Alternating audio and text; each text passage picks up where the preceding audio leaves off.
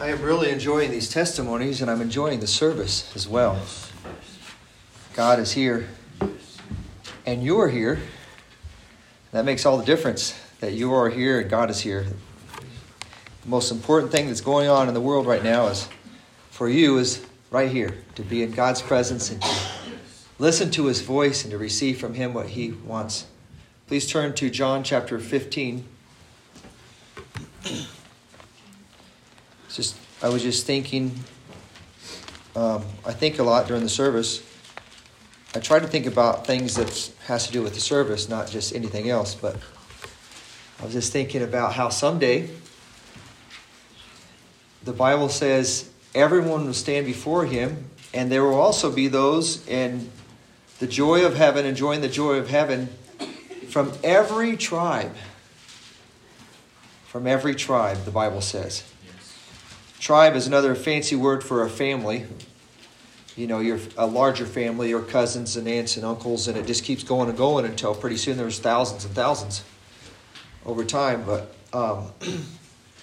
what a beautiful thing to see people worshiping the Lord and from different tribes.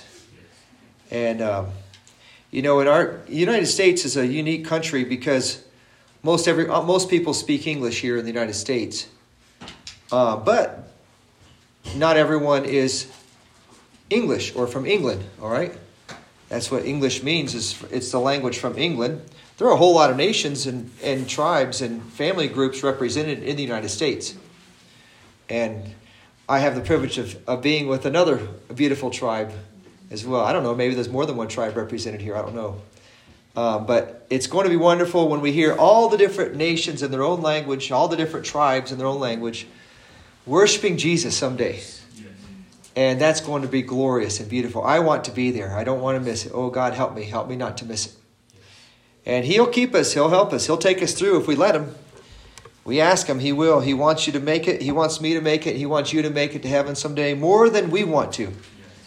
And He's going to do more than we do, I believe. He's already done more than we do. So you think, well, I don't know. I feel sort of weak. I feel like a failure. Well, I want you to know something. God is on your side. Yes, He is. And if God is for you, who could be against you? He's going to take us through. Right. Yes, Hallelujah. John chapter 15, and let's ask God to bless the word as we read it together. There's a lot here, and I want God to guide us on what He wants for us. Heavenly Father, we thank You so much for the word of God that we're going to read. Your word. Your word is wonderful. Your words will never fail. They're for all time. They're eternal words, and they transform our lives when we meditate on them and when we receive Your word. Help us to receive Your word. And we ask, blessed Holy Spirit, that you would take Your word and apply it to us. God, I could share things, but it's just words. But when You share things to our hearts, when You open up the eyes of our understanding, when You open up our spirits to receive what You have, when You help us to open up to You, our lives are changed. Our lives are transformed. And all because of the work of Jesus Christ on the cross. When You shed Your blood for us, that we might be changed, forgiven, transformed, have a new heart, clean hands and a pure heart. We ask You would do that for us today. Open our hearts to what You have and transform us and our homes by Your power. And dwell in us, we pray in Jesus' name. Amen. I was trying to figure out what to do here because I know there's several verses we want to read. I don't plan to read the whole chapter, but I want to read several verses. So if you have your Bibles with you, and I know there's some in the front of, we're going to read out of John chapter 15, Matthew, Mark, Luke, John in the New Testament, John chapter 15. And we're not going to read the whole chapter, just several verses. I think rather than doing responsibly, me and then you, me and you, I think we'll just read it together. And if you feel comfortable, you could read in your voice aloud as I read as well. We'll try to stay together that way. But first, before we read there, I want to read one verse out of 14, John 14:27, and that is, peace I leave with you. My peace, Jesus is speaking here in all that we read. Peace I leave with you, my peace I give unto you. Not as the world giveth, give I unto you. Let not your heart be troubled, neither let it be afraid. Now, what Jesus is sharing here, what we're going to read, is sandwiched between two pieces of sad news from Jesus Christ. One before we read chapter 15, Jesus has said, I'm going to leave you. I'm going to leave you. Jesus was their very best friend. And for years, the Jews had been oppressed by the government of Rome, and it was unjust. They were cruel, they were wicked, and the Jews were being oppressed by them. And so the Jews for years have been thinking a Messiah is going to come. The disciples of Jesus Christ recognized that Jesus is the Messiah, and so they got their hopes up. They thought, well, maybe Jesus is going to save us from Rome. Well, Jesus came to save us from much more than any empire. He came to save us from our sins. So the fact that he said, I'm going to leave you, is like, what? This is discouraging. And then he tells us after the verse we read, a little shortly after, he says, not only am I going to leave you, but they're going to persecute you too. They treated me wrong. Basically, they're going to kill me and they're going to mistreat you too. So they had a double whammy of bad news. I'm going to leave you, and they're going to treat you badly. They're going to persecute you. But he tells us these words of comfort in the middle of it all. John chapter 15, let's read verse 1. I am the true vine, and my Father is the husbandman. Every branch in me that beareth not fruit, he taketh away. And every branch that beareth fruit, he purges it, that it may bring forth more fruit. Now ye are clean through the word which I have spoken unto you. Abide in me, and I in you. As a branch cannot bear fruit of itself, except it abide in the vine, no more can ye, except ye abide in me.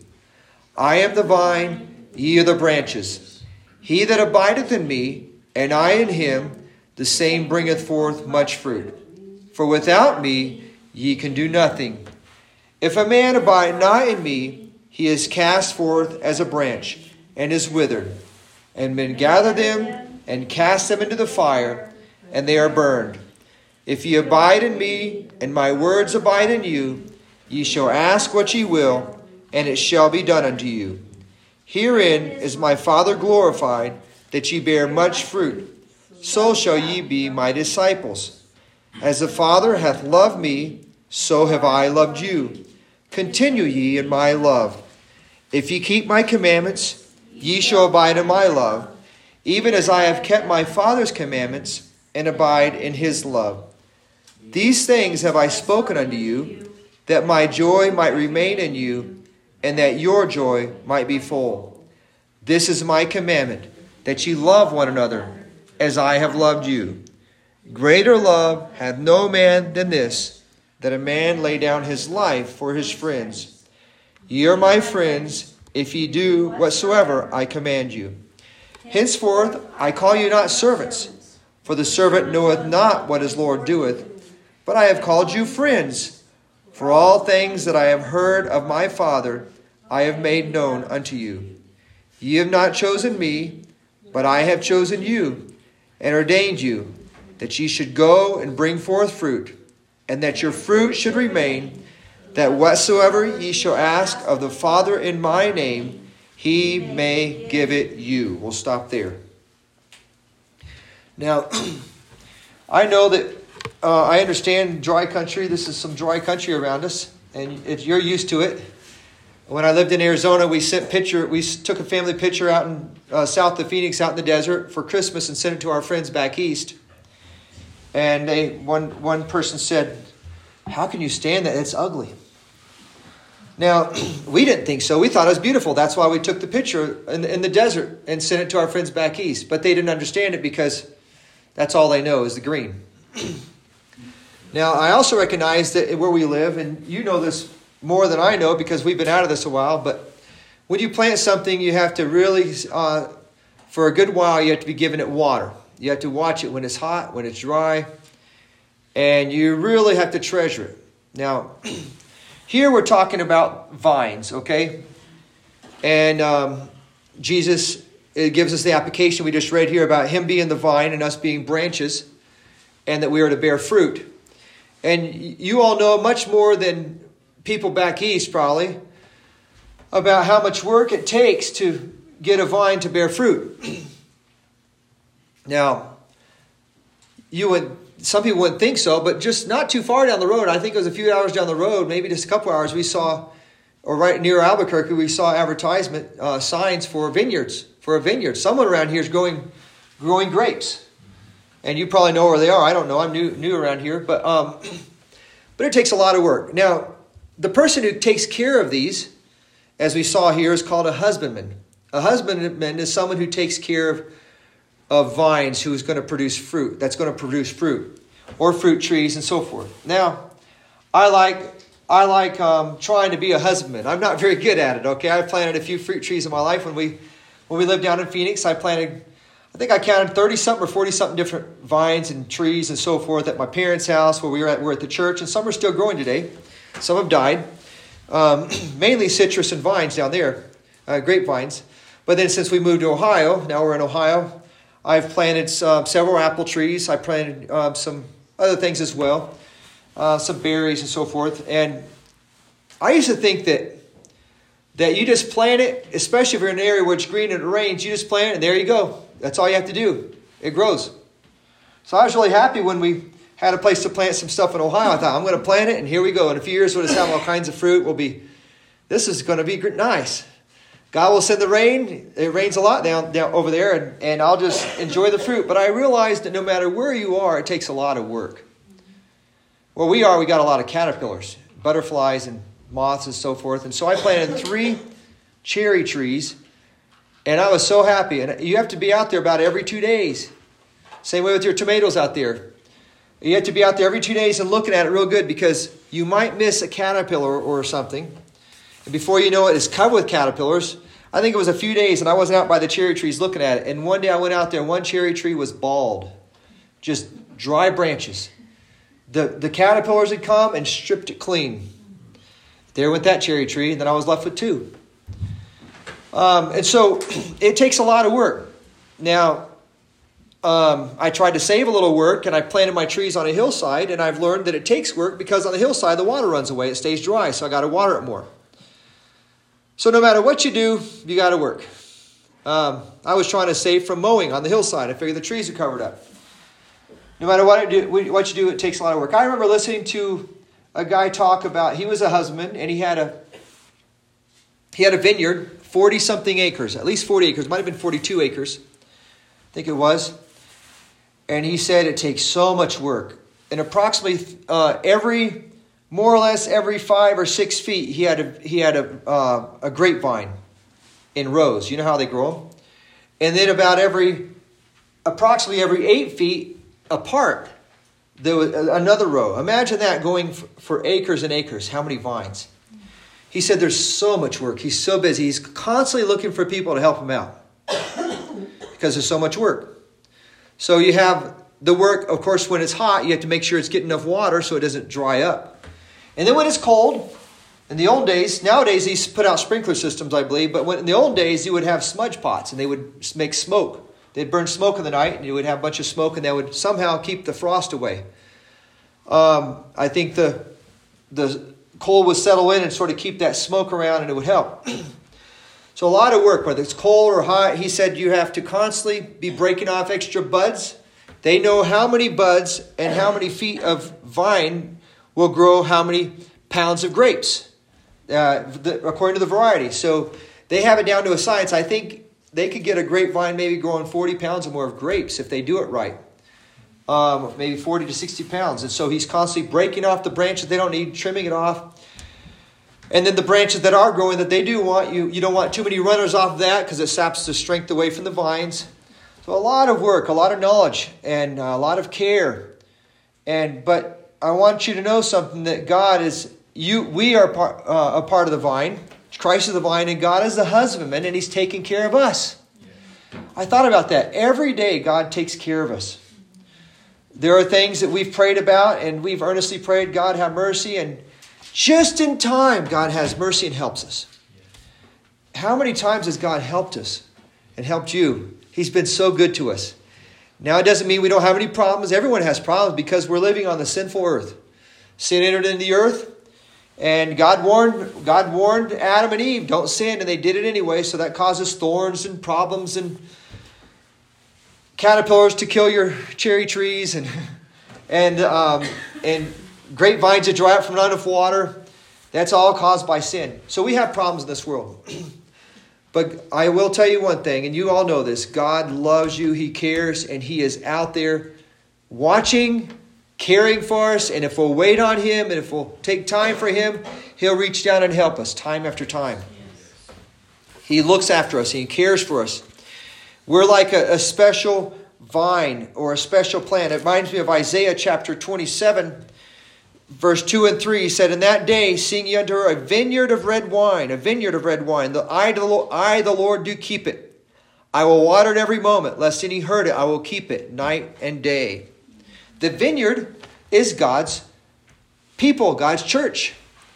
He said He keeps it. He waters every moment. He's watching lest anyone hurt it. He keeps it night and day. And it brings forth red wine. Red, beautiful grape juice. We are God's vine. We are God's vineyard. So we could talk a lot about vines, but there's several things we want to get into. But I do want to say one thing is that man that I heard talking, he was talking about having the vineyard and a large vineyard, and he was talking about how much work it takes. Now, I don't really tell people I'm a husband because I don't do a very good job. But someone that calls himself a husband, they want to do a good job because they're known for that. No one's going to want to buy from their vineyard if they're not doing a good job. And so it got me to thinking, if God is the husband and I'm the one who's to bear fruit, I don't want to reflect badly on our husbandman. I want to do a good job so that when Satan comes around, remember when Satan came around back in Job's day? God told Satan, "Have you seen my servant Job? Have you considered him? How he stays away from evil and he serves me and he's faithful." And Satan says, "Yeah, but you're blessing him." And God says, "Well, you can do whatever you want to him, just don't take your life. And he'll still stay faithful." And so Satan tried to get Job to quit, and Job stayed faithful. And that was before Jesus died on the cross. That was before the era of grace. Job stayed faithful. And how much more can we, with the cross, with the grace of Jesus Christ, and the grace and the Holy Spirit work in our life, stay faithful? But what I was getting at with Job is he didn't reflect badly on God. And we as a church are a part of God's vineyard. And I want God to be able to think, Satan, you could do whatever you want. He's not going to fail. I'm going to take care of him too. And God could make us an example for other people around us to want to come to Christ. I think about my parents. My dad's a mechanic and carpenter. He was never a fancy preacher, if a preacher's fancy. He was never anybody, he wasn't some Bible college president or a fancy politician or no one. He never had a lot of money. And he just wore his jeans and his work shoes and went to work every day and got greasy working on cars. And my mom, she could sing, but she really wasn't really talented, but she loved us. And I think about, I'm not trying to brag about my parents. I'm just saying, as I look back on their life, they're getting near the end of their life. There are several people that have driven clear across the country to go see them. They want to go to their house and talk to them. I've seen people come from different states. And why did they come across the country to see my parents? Is it because my parents are talented? No, because they're really not super talented. Is it because my parents are beautiful and handsome? No, because they've lost all that. They're older now. And why is it? It's because they love Jesus. And when these people that drive across the country, they're not even Christians. They'll come and say, "Can we stay at your house tonight? We want to stay there for a couple days. We want to come visit you." They're not even Christians. And why do they want to come?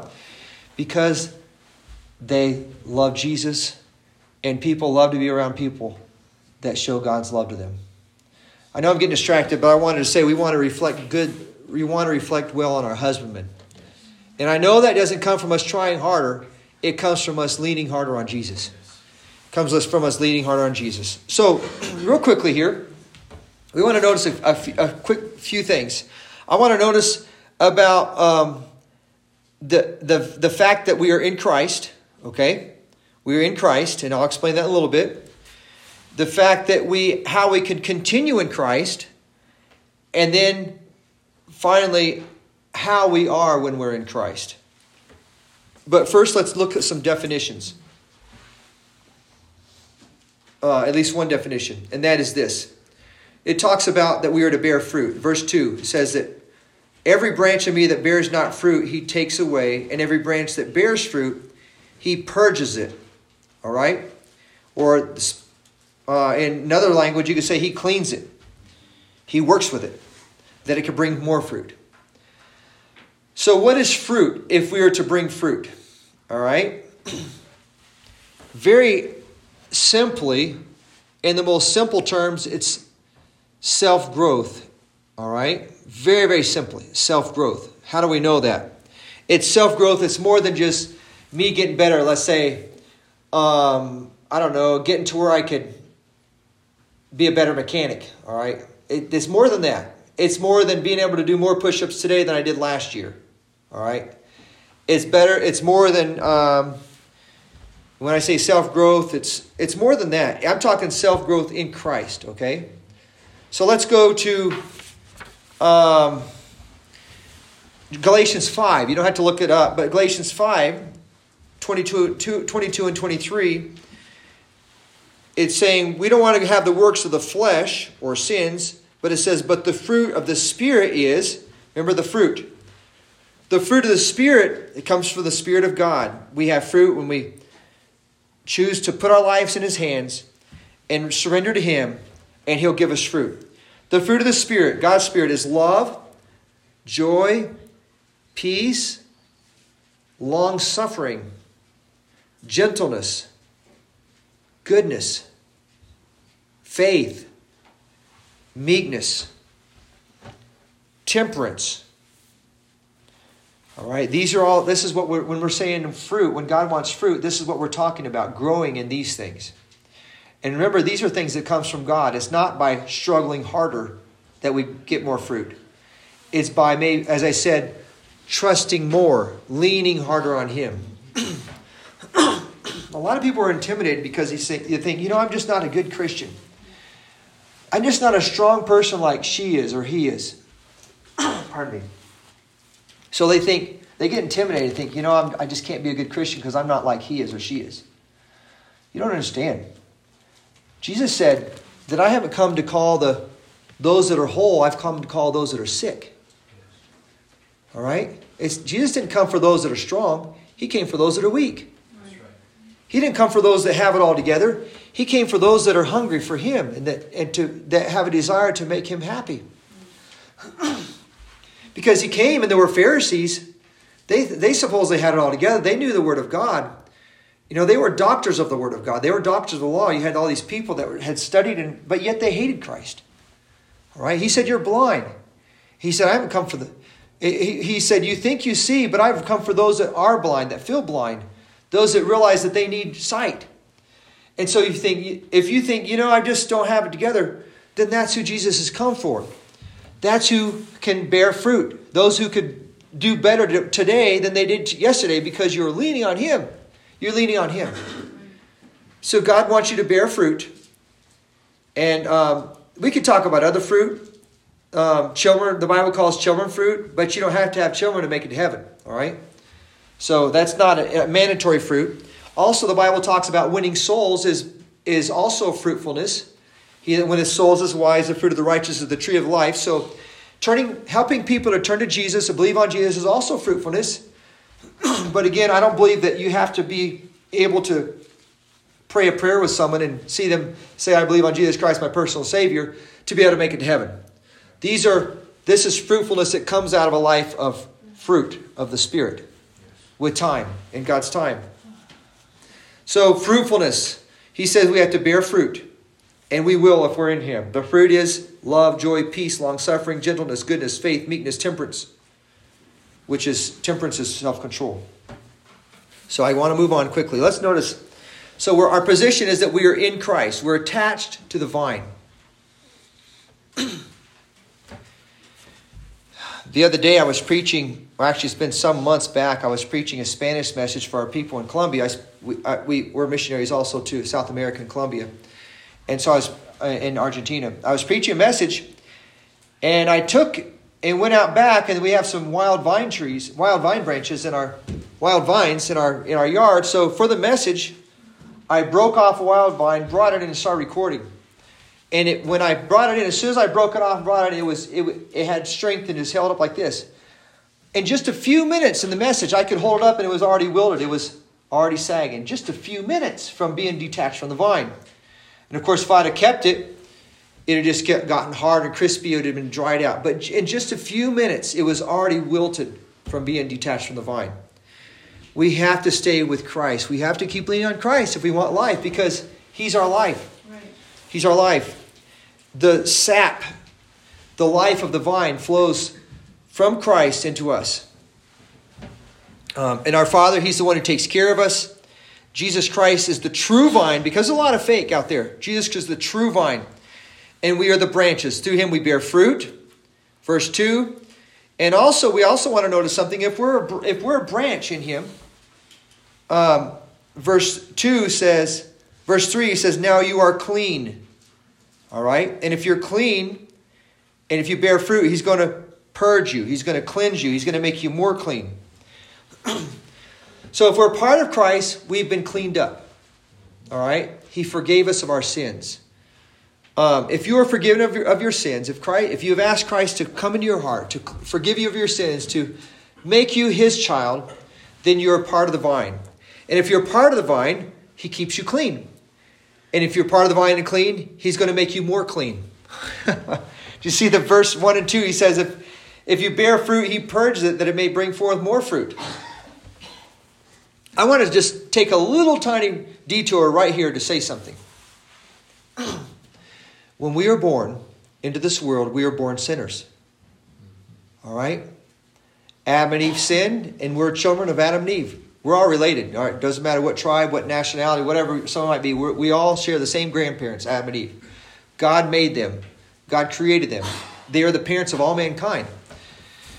And God told them you could eat of every tree in the garden, but this one tree, that's the tree of the knowledge of good and evil. Don't eat of that. All right? And it wasn't just a little garden. It was a big garden. It had 7 rivers flowing through it. If you read the book of Genesis, 7 rivers. So this is probably like the land of Eden. All right? This was a big place, like maybe what we call a state or bigger. And He said you could eat of everything but this one tree. Of course, if you tell a child don't touch it, and you can touch anything you want in this house, just don't touch that. What are they going to want to do? All right? And that's with sin in our heart. Adam and Eve didn't have any sin. They were born. God made them perfect. They didn't have sin. But if they, being made perfect, could choose to sin, how much more we who are born of sinner parents can also choose to sin. So we are born with sin. God knew that. And He already planned. He already planned our salvation because He loves us. He decided He was going to send the Lamb of God to take away the sin of the world. The Lamb that was slain from the foundation of the world means that in the very beginning, He had already chose. Once they sin, I know they're going to do it, but once they do, I'm going to provide my Son as a lamb, that they could be brought back to God, that they could be restored to my fellowship. They don't have to die in their sin. They don't have to, when I say die, eternal death, be separated from God eternally in hell, but they could be in eternal life in heaven. They could be restored to fellowship with me. And so God chose from the very beginning to allow His Son to die for our sins. And when we choose to put our faith in Him as our Savior, our sins are forgiven. When we say, Lord, God, I want You to be my God. I want You to tell me what to do. I want You to be the chief, the boss, the Lord of my life. I want to be Yours. I want to follow You. You be my shepherd. I'm going to be Your sheep. And I want to hear Your voice and follow You. When we turn to God, say, God, take whatever You don't like in my life and change it and make me new, make me Yours. He does. For Jesus Christ's sake, when we're serious, when we're really serious, we want to be His child, we want to have our sins forgiven, He will forgive us. He does. But then He also says, we are not only born sinners and He has to forgive us of those sins, He also wants to cleanse us from the nature that we're born with, that tendency to keep going towards sin again. All right? God puts us on the right path. We just want to have that tendency of going off the path. We have that tendency. If we're not careful, God wants to cleanse us. He says, he that bears fruit, All right, you are clean, and he that bears fruit, he purges it that it may bring forth more fruit. We could go in, and I know I'm getting a sidetrack here, but it's very important. He wants to not only forgive us, he wants to make us as clean as possible. As clean as his blood can make us. And he wants to keep us clean. And he wants to keep us growing in him and hearing his voice and following him. Jesus Christ was the Lamb of God slain from the foundation of the world to be able to restore us to God, forgive us of our sins, and to make us as clean as God can make us. And that's perfectly clean. As clean as God can make us. All-powerful God can make us perfectly clean. I want to insert here before we move on. Please don't let the devil lie to you, or don't lie to yourself and say, I just can't make it. I just can't be a Christian. God is all-powerful. He can take you through. We just got to ask him. I'm going to really quickly move on because I want to stress something here before we close. The way we stay in Christ is just keep resting in him. Verse 10, keep my commandments. If you keep my commandments, you shall stay or live, abide. You will abide in my love, even as I have kept my Father's commandments and abide in his love. Abide is a fancy word for to dwell there. All right?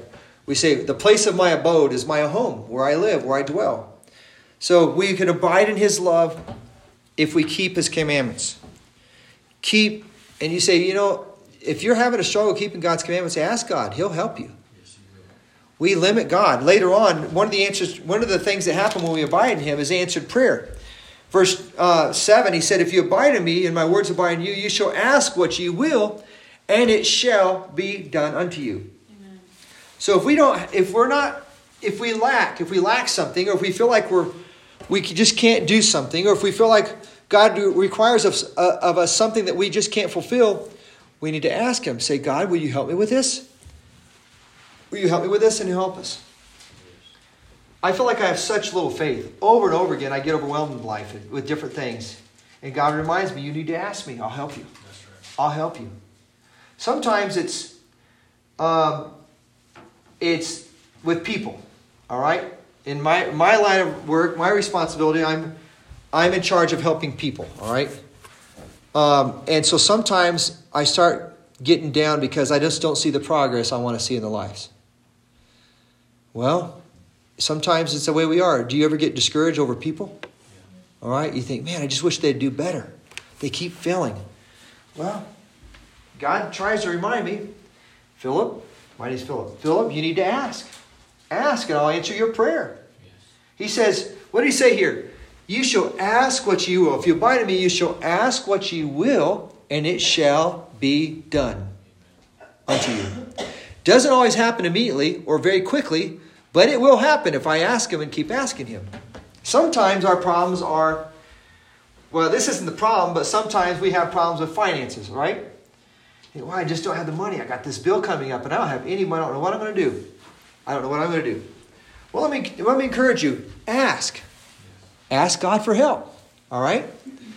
Now I recognize we don't want to get so caught up that all we're asking for is money.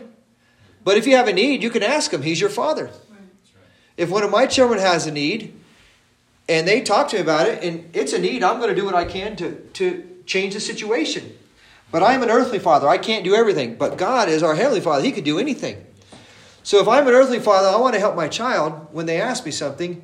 How much more will our heavenly Father, your heavenly Father, want to help you and help you because he loves you? So we can ask him. And so sometimes we're asking him for things like that. All right? But we all have things we need to ask him for. We mentioned family members. I heard a lot of people praying for your family. That's a wonderful thing to pray for. Yes. My mother was raised in an alcoholic home. And so we all know what that means. A lot of suffering, a lot of sadness, a lot of discouragement and difficulty as a little girl and her siblings. And but thankfully, my mother started going to a church like this. It wasn't a big church. It was a church in Phoenix. And she started going there and continued going there. And she had ups and downs as a young person, but she kept going to church. And she became a Christian. She asked God to forgive her of her sins, and Jesus Christ forgave her sins, and then she married my daddy. And I know as a little boy, I'm 50 now, so it's been years, all right? As a little boy, I remember my mother, as we pray, before we go to bed, my mother would say, okay, have your prayers. And she would encourage us not only to pray for my dad and my mom and my brother and I. We'd pray for ourselves, all right? But also pray for your grandpa and grandma and uncle so-and-so and aunt so-and-so. And each one, there was 5, there were 1, 2, 3, 4, 5, 6, 7. I think she was a family of 7 or 8. So we pray for each one of the uncles and the aunt that doesn't know Jesus Christ yet. And the uncles and aunts by that time, they were drug addicts and their lives were wrecked already. Drug addicts and drunk. And it's just sad. It was sad. But every day we'd pray. And so I'm 50 now, and my whole life we've been praying for my grandpa and grandma and my mother's brothers and sister. And you realize one by one over the years we've been seeing them pray and turn to Jesus Christ. Now, it wasn't this great transformational thing to like, wow, instantly they're circuit riding preacher, traveling around the United States preaching evangelism. No, it wasn't anything like that. But it was little by little. They start softening up. Before you can even talk about God to them, they were just hard. They didn't want anything. They were just doing that, the drug scene, the bar scene all the time. Little by little, they started listening when you say something about God. And then later, they're requesting prayer. And then later, now my aunt, her life was completely wrecked. And now every morning she gets up, and before she goes to work, she's a nurse now, she will read her Bible and pray. Hallelujah. That's a complete transformation because that wasn't what it used to be. So what am I saying? I'm saying don't get discouraged praying for your family. Every day ask God, God, save my family. Lord, help them to turn to God. Don't get discouraged about your children. I can tell you stories of parents that look like their children were hopeless, but mom or dad kept praying, and their children came to God. And I can tell you stories. I just told you one of a daughter who prayed for her parents, and they've come to God. And so God answers prayer. But we have to remember that. Satan will say, God's not listening to you. He doesn't listen to your prayers. You might as well quit praying. Get you discouraged. And then you stay out of church because you're so discouraged.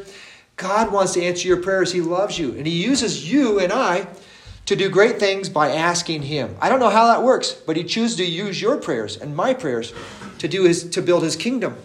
So we could pray for each one in our home, in our family members. We could pray for our church. What a beautiful church. I love this church. I hope the Lord lets me come back again someday. But we could pray for our church, our churches. And not just your own church. Pray for the church of your community too. Because they're all struggling as well to pray for different ones. God wants to answer our prayers. We can pray for the different nations. Pray for your leaders. Pray for the tribal leaders as well. Yes. Right? They need your prayers. They may not, and I don't know how the tribal leaders are because I don't follow that, but I do know how our politicians are in Washington, D.C., and they really need some prayers. All right, they have a lot of problems. They really cause problems too. So they need our prayers. The Bible says the heart of the king is in his hands. The heart of the king is in God's hands, and He turneth it whithersoever He will. It means that they may think they're doing their own thing, but if we pray, God can take whatever they're doing and direct it for the good of the church. So pray for the nations. Pray for the nations. Pray for that God would raise up more help. All right? And I was just talking to Brother Archibald earlier about dear brother French, and who used to work here, Brother Ward. That was his first name, right? Brother Ward French. And what a beautiful thing. God wants to raise up more. All right? God wants more. We need to pray that God would raise up laborers. Yes. And I know as well, I think about different ones. I have different friends that are preaching and so forth. And indigenous people too. I think about the Hoopers. All right? And others. There's others as well. So pray that God continues to raise up more workers, because a lot of people that need Jesus. Yes. A lot of people that need Jesus. And then wherever you are, you could be a worker. Right. All right? You don't have to be able to preach up front to be a worker, but you could say, I'll pray for you. All right? We're going to pray for you at church. And you could show them love, and you could invite them to church sometimes too. Right. Now, I'm going to quickly read a few things here. Things that happen when we're in Christ, okay? I skipped over a whole bunch. And this is just a beautiful chapter. First of all, when we're in Christ, we have peace. Verse 27, John 14:27, peace I leave with you. And we have peace because we're justified by faith. We have peace with our Lord Jesus Christ. And to be spiritually minded is life and peace, the Bible says. And great peace have they that love thy law, and nothing shall offend them. In other words, if you love the Bible, you're going to have peace. And also we see that Philippians 4:7, the peace of God that passes all understanding shall keep your hearts and minds to our Lord Jesus Christ. In Colossians 3:15, let the peace of God rule in your hearts. That means if something's going to rob your peace, don't do it. Let the peace of God rule. And the peace of God will keep your minds and hearts in Christ Jesus. Remember, Jesus Christ is the Prince of Peace. Wherever Jesus Christ reigns, if he reigns in my heart, he's going to give me peace. If he reigns across our nation, he's going to give peace. So we pray for him to rule and reign because he's the Prince of Peace. Then we have, not only do we have peace, but we also have answered prayer. And we already noticed that in verse 7. If you abide in me, you shall ask what you will. Every time you pray, remember that Jesus is praying with you. He's interceding. It's fun. Sometimes it's difficult to pray alone, but it's also fun to pray in a church like this. And everybody around you is praying. But when you're all alone at your place, wherever you live, or in your car driving, or walking down the road, wherever you might be, you remember when you pray, Jesus is praying with you. Yes. He's your prayer partner. He said that he is living to intercede for us. Okay, so not only do we have answers to prayer, but we also have love. 9 and 10, we abide in love. Verses 9 and 10. We abide in love. Notice what blessings come out of love. We're loved of God. When we're abiding in love, God loves us. Jesus shows himself to us. He manifests himself to us. That's what that means, where it says that. The Father and Son comes to us and shows himself to us. We might not get to see them with our eyes like this until we get to heaven, but we could be with them. And then God comes into our life and helps us. Now move on.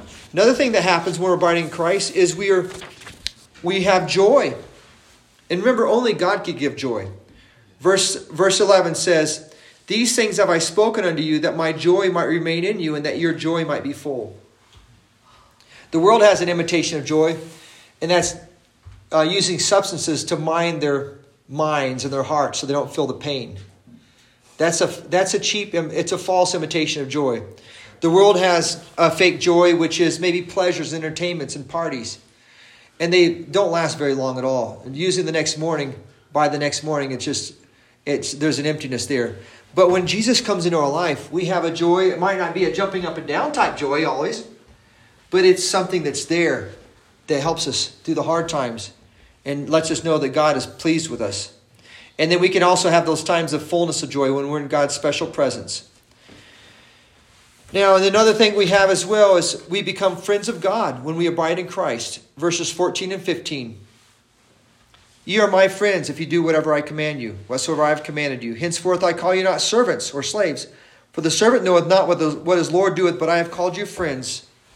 For all things that I have heard of my Father I have made known unto you. Friends talk. When you're a special friend, a lot of times you want to call your friend or talk to your friend first before anyone else tells them, because they're your friend. And he says, I have called you friends. And the things that God has shown me, my Father has shown me, I want to tell you and show you. And because you're my friends. We're not God's slaves. We're his friends when we abide in Christ. He's our friend. And then another thing that happens, finally, the final thing that happens when we abide in Christ, there's more, but this is the final thing we'll look at that happens when we abide in Christ, is that our fruit will remain. Again, what's fruit? Fruit is love, joy, peace, long-suffering, goodness, gentleness, meekness, self-control, so forth. That remains. And also the abiding presence of God's life, his Spirit in us, will remain. And if we're doing according to his will, that will remain. Whether working with people. If you prayed, and one of your children finally come to God, that's fruit. And God can keep that remaining. You pray and pray and pray, and one of your parents or one of your relatives start seeking after God, and they want to please the Lord and do God's will, you could pray that will remain. And God can keep it remaining because it's fruit in Him. Someday, everything that we see with our eyes is going to be changed. It's going to pass. The first time that this world was destroyed, it happened with water. We know that happened. You go on some of the tallest mountains, way up in Ohio, way inland from the ocean. You could be at 600-700 feet elevation, and you see seashells when you dig down to the ground. Where do those seashells come from? There used to be a flood. All right, you go up and you see fossils thousands of feet up in the mountains. Where'd that come from? From the flood. Well, God says that someday everything will be changed with fire. 1 Corinthians 3. 1 Corinthians chapter 3, verses 10, I think it is. There it is. According to the grace of God, okay, take heed, let every man take heed how he builds this foundation, that we lay the foundation on Christ. For if any man build upon this foundation, now if any man build upon this foundation gold, silver, precious stones, wood, hay, stubble, every man's work shall be made manifest. It will be shown, for the day shall declare it, because it shall be revealed by fire, and the fire shall try every man's work of what sort it is. All through the scripture it says that there's going to be fire come someday. Those who are in Christ don't have to worry. Remember Noah? He was in the ark. He was in the ark. He entered through the door. He was in the ark. When the flood came, he didn't have to worry. And Christ is the door, and if we're in Christ, we don't have to worry. I don't know how it's going to work out, but we don't have to worry. But we want to lay such a foundation with our life that the fire doesn't destroy it. I don't know how it's going to be. I don't know if it's going to be natural fire that we see like a mega volcano. All right, I don't know. I don't know if it's going to come out of the ground. I don't know if it's going to rain down from heaven. I don't know. I don't know how it's going to be, and I don't know when it's going to be. It could be next year. It could be 1,000 years from now. We don't know all that. But I do want to live in such a way that when time is no more, when time is over, that the work of God in my life and the prayers that I prayed stand firm and doesn't pass away with fire. And when you pray for your family, when you pray for your church, when you pray for those around you, when you pray for the needs around you, when you pray for a revival, for God to raise up laborers, for God to help your loved ones to follow Christ, you're laying a good foundation. You're laying a very good foundation. What else can you do? That's the way you lay a foundation, is by crying out to God. And then when you walk after Him, He's your shepherd and you're walking after Him, and you have you're the sheep and you're following after Him. You're laying a good foundation when you're following after Him, and you don't have to worry when all this comes to pass, whatever happens. We're living in a world that's changing, and we could rest in Him. So remember, in conclusion, God wants fruit. God wants fruit. As you work as you labor through Him, as He works His fruit in your life, He's going to keep you. He's going to bless you. He's going to use you. And He'll use you in ways you never dreamed. You might not see it now, but someday when you get to heaven, you'll be able to hear His voice say, "Well done, thou good and faithful servant. Thou hast been faithful over a few things. I'm going to make you ruler over much." Ruler over many things. Heavenly Father, we thank You for the word of God that we looked at today. Lord, You see that there was a lot here in Your word, and we just hit a few highlights off of it. Lord, we jumped around and hit a few highlights. But Lord, we asked You would help Your word to influence us, to transform us, to cleanse our way, to lead us. And then, Lord, finally, also, Lord, we ask that You would help each one here to love Your word. Oh, God, help us to learn to love Your word. Lord, to shut off the things that would distract us, and to get into Your word and read and to grow and to be developed by Jesus Christ, and to be transformed by the renewing of the word, by the washing of the word, we pray. Thank You for each one here. Thank You for this beautiful church. We tried to speak and share what You've laid on our hearts. Help us, Lord, to be asking You for large things and to continue to abide in Christ and stay faithful in you. We ask these things in Jesus' precious name. Amen.